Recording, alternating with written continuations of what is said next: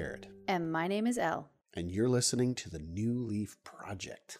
Friends, we got a great episode today. We're going to do something a little bit new because we took our little recorder to one of our learning parties, and we've got presenters.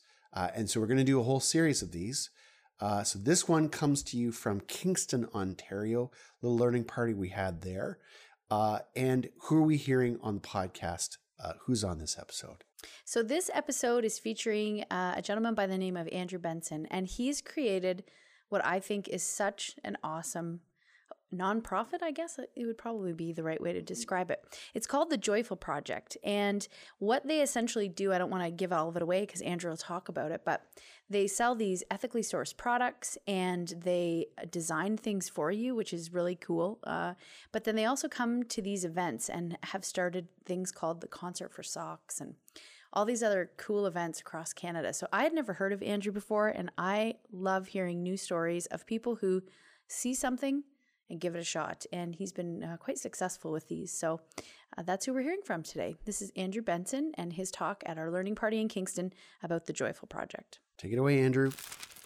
What's really interesting about the Joyful Project and me is that even though I started it a few years back, whenever people to this day ask me, so what's the Joyful Project? What's that all about? I don't ever really know how to answer that. And so I can only share stories. So I'll share a story of sort of how we got going. And I can kind of bust up what we do into two categories, one being sort of a global impact, and then the other being more of a local impact. So globally, kind of what we're really after and trying to do is find creative ways to address human trafficking, sex trafficking, poverty. Because a lot of times these are just huge buzzword issues in the world that we don't really know what to do with. And I talk to people all the time, they're like, don't know how to make that first step. So we got this really great relationship with a group in Calcutta, India called Free Set Global. They employ women who are vulnerable to sex trafficking. And they make some really awesome clothes. And they're paid super well. They're given health benefits, childcare, all kinds of great things. It's totally loved on. And so we support them by advocating for what they do, raising awareness, but also selling the clothes that they make, which is awesome, and we love it. The other big thing that's on our heart, and so this kind of goes to the local piece, and that's that been really wanting to see like what Jesus is up to in the nightlife of cities. And so we do shows in bars and pubs and different music venues in Canada. And yeah, right here. So this is not actually like a really cool hip church. This is the Goodwill Social Club in Winnipeg, which is a really amazing music venue. If you've ever been to Winnipeg and you want to check out a cool indie show, go to the Goodwill Social Club. So that's the spiel that I often ramble off, and people ask me, so what's the Joyful Project? What is that all about? That's kind of the bare bones thing. And I could share all kinds of how we do things and all that, but something that's been on my heart today as I've been listening to the stories is how do things start? And some of those rough roads that take us who knows where, because some of the realities of what I've been doing and with what we've been doing, some of my biggest opposition has actually been other Christians, and that's kind of brutal. So the whole thing with Free Set and the trying to address sex trafficking came from a story from when I was working at a drop-in in downtown Edmonton. When I was working for the Salvation Army, and funny enough, I really feel like, and I still work for them, so I feel like I can say this, but we're like the bread mafia. We control the flow of day-old bread in cities all across Canada. Let me tell you, we control it. If it's day-old bread, we get the say in where it goes, let me tell you.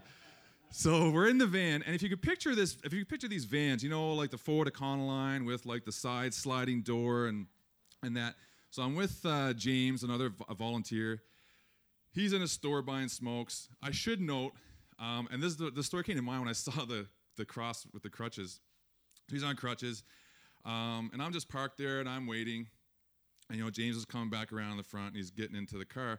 And then all of a sudden, like, the side door just, wham, slides open. This woman jumps in the van, closes the door, and says, "Don't open the door." And, like, I barely turned around, and this guy just whips open the door, at which point she grabs, you know, the handle and just, boom, boots this guy in the guts, and now James is like with his crutches trying to like bat him away. All this is happening. I've now locked eyes with this guy for what seemed like 10 minutes, but it was probably 5 seconds. And then James just looks at me and says, "Bro, drive." And so I click. We're going. She's trying to close the door.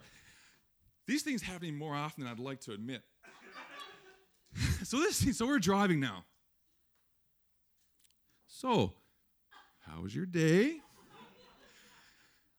I share this story because sex trafficking has been something that was on my heart for a number of years leading up to this. And it was one thing I realized from that moment and the months that happened is that things change when you can put a name and a face to something. So sex trafficking all of a sudden became Cheryl, and I could tell you how she likes her coffee. I could tell you what kind of movies she's into.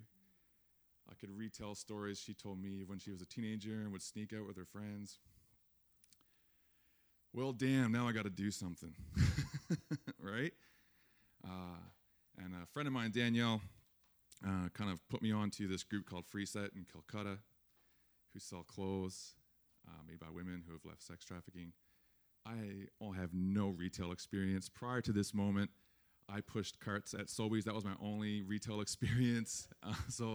But I knew I had to do something, and so I just decided to go for it. And I contacted them, and I said, "Hey, how can I help? What can I do?" And then next thing you know, like things are happening. We ordered 50 T-shirts, sold them out of the back of my car, and we carry on. And, we're heading into our 3rd year now of selling clothes made by these women in Calcutta, India, with a sort of long-term dream of having a similar model of like what they're doing there in India, here in Canada. But of course, as you know, dreams take a while to unfold sometimes. So that's the story that leads up to that. It's these moments that happen when you just have to do something and respond, even though you really have no idea what to do. There's lots of days I still don't know what to do. The concert, we do a whole series now, Concert for Socks. We got a tour coming up in December. We're going Winnipeg, Toronto, Montreal, Ottawa, and all on my visa, so I'm really excited with that. I wish that wasn't actually any of the joke. That wasn't a joke. It is 100% on my visa right now. But again, it starts with a story. So I was working downtown, and these 2 guys came in off the street, and they were like, "Hey man, do you have any socks?" And I was like, "Ooh, do I ever?" I've got 2 pairs actually out back. So I went out back, and I was like so stoked that I had 2 pairs for these 2 guys. So I go out back, I get the 2 pairs of socks, I come up to the front room, and there's a 3rd guy. Come on! So I was like, "Oh, I'm really sorry, but I only have like 2 pairs of socks. I don't know what to do." And then amongst themselves, these 3 guys decided who could wait an extra day to come back and get socks. So they took off their shoes. They were having a conversation, and eventually one of the guys was like, "You know what, man, I can try mustard seed down the street, or I'll come back tomorrow." And that kind of pissed me off because I really wanted to give them socks. So I knew some friends that were in some bands. I knew a bar owner in the downtown. And I said, "We need to do a concert for socks. What do you want to call it?" "I don't know. Concert for socks." And I know, right? I know, the brainstorming is just off the charts. And so we did this concert for socks, and we got a ton of socks. I mean, a ton. A ton of socks, like maybe 300 pairs. And it was awesome. And then so the next year we did it again. And then the next year we did it again. And it became more about just collecting socks, and it really became about sharing people's stories. And the fact that, when homeless guy becomes Jerry and you find out all about him, you realize all the stuff you got in common with him, and socks are definitely a thing we have in common. And so this Concert for Socks has turned into not just a fundraiser to get socks, but also an opportunity for people who don't have a voice to have a voice, their own voice. I pass the mic, they don't need me to be their voice, and it becomes this beautiful thing. And this is the first year that we're touring it. We've only ever done it in one city, in one venue, in 1 year. But this year we decided to tour it and engage local churches to come out, build relationships with people in the clubs or the bars, wherever we happen to be. Yeah, so that's kind of Jesus in the nightlife.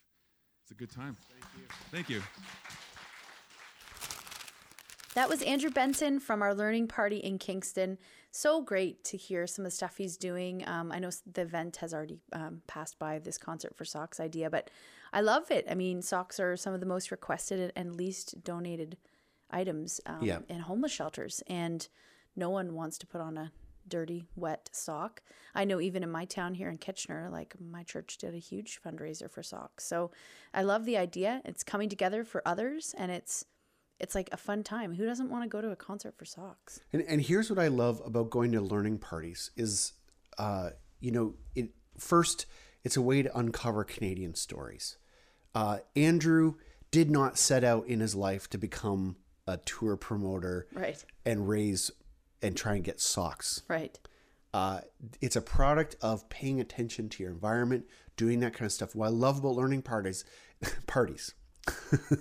they inspire people to just try things. And Andrew, I know he inspired a lot of people, and a lot of people are going to be, I'm hoping, hearing this podcast, and they're going to go out there and start something. The key is to take one step and just start something, and then you never know where you're going to wind up. So if you were out there, you're listening, and you would like to have a learning party in your city, we would love to come and help you host it.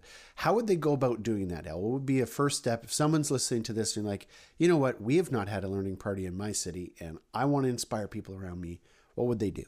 The first thing would be just to give us a shout. Yep. So send an email to myself, l@newleafnetwork.ca, or Jared at newleafnetwork.ca. Or info at, we have admin. We have a lot of emails. You know what? Make one up and it'll still come to us. Yeah, I mean, reach out to us. Like, that's probably the best place to start. You know, the coolest thing is that we're not this like body or group that comes with these stories. These are actually born in the soul of your own, close, of your own city. We're helping cultivate conversations of people that are in your town and people that you know. And there's something so beautiful when we come together with people across denominations, across the theological spectrum, or even just like different, not everyone's necessarily a pastor, quote unquote, that's doing different kind of work. So just stepping outside of your silo and connecting with other people, it's incredible. And then for people who are, you know what, I have this feeling like I'd like to try something or do something. It kind of demystifies the experience by coming and hearing from other people, because it's not a success overnight. Like for Andrew, you know, they started in 2015. So someone might see this very fancy, wonderful event and think, wow, easy for him, you know? And it's like, no, like he's been slogging at this for a while. And I think it's helpful to see other people in action, helpful to hear the stories of other people. It's just it's an inspiring time. So we'd be more than happy to help facilitate something like that in your city. So just drop us a line and we'd love to talk to you. So El, another action item from today's podcast. How do people stay connected to the New Leaf conversation? Well, the best way to do that's on our website, newleafnetwork.ca. We're constantly updating it with content, blogs, podcasts, also event information, and some of our training, like our New Leaf Design Shop, transformational coaching, discernment weekends. All that stuff is there, and some of the new stuff that we're trying to get going as well. We'll let you know about it. But we would love to keep up with you there. Facebook, Instagram, all those places. Even as well. if you like email, sorry to interrupt, but even if you like email, you can sign up for our newsletter, and absolutely. That'll come to you on a regular basis. So there's lots of ways to stay connected to this conversation. Even messenger pigeons. We've been experimenting with that. We've lost a few. A few soldiers have passed away, but we're giving it a shot. We're working on it. We're trying to make sure that we hit you on all levels. I'd like carrier turtles, but pigeons, I got voted down. So yeah, sorry. Pigeons it is. And also, you know, we would love for you, if you listen to the podcast, like give us a review maybe on your favorite ways that you consume. Reviewing app. Yeah. We've just read some recently. I didn't realize we had reviews. So thanks. They've been nice. Yeah, they have. And I guess they're helpful. And we've never asked for them before. So 2019. 2019. Yeah. It's a different year, friends. We're going to do something different. Yeah, and it's great. I mean, it helps people find us, and it's good. It lets people know that we're out there. So thanks for all the support, the love, for listening. And again, if you have someone you know of a story to share, someone who you think should be on the podcast, or maybe you have a story that you'd like to share, contact us. We are always looking for new stories, always looking for different content. So hit us up. We would love to connect with you. All right. We'll see you later, friends. Bye-bye. Bye, friends.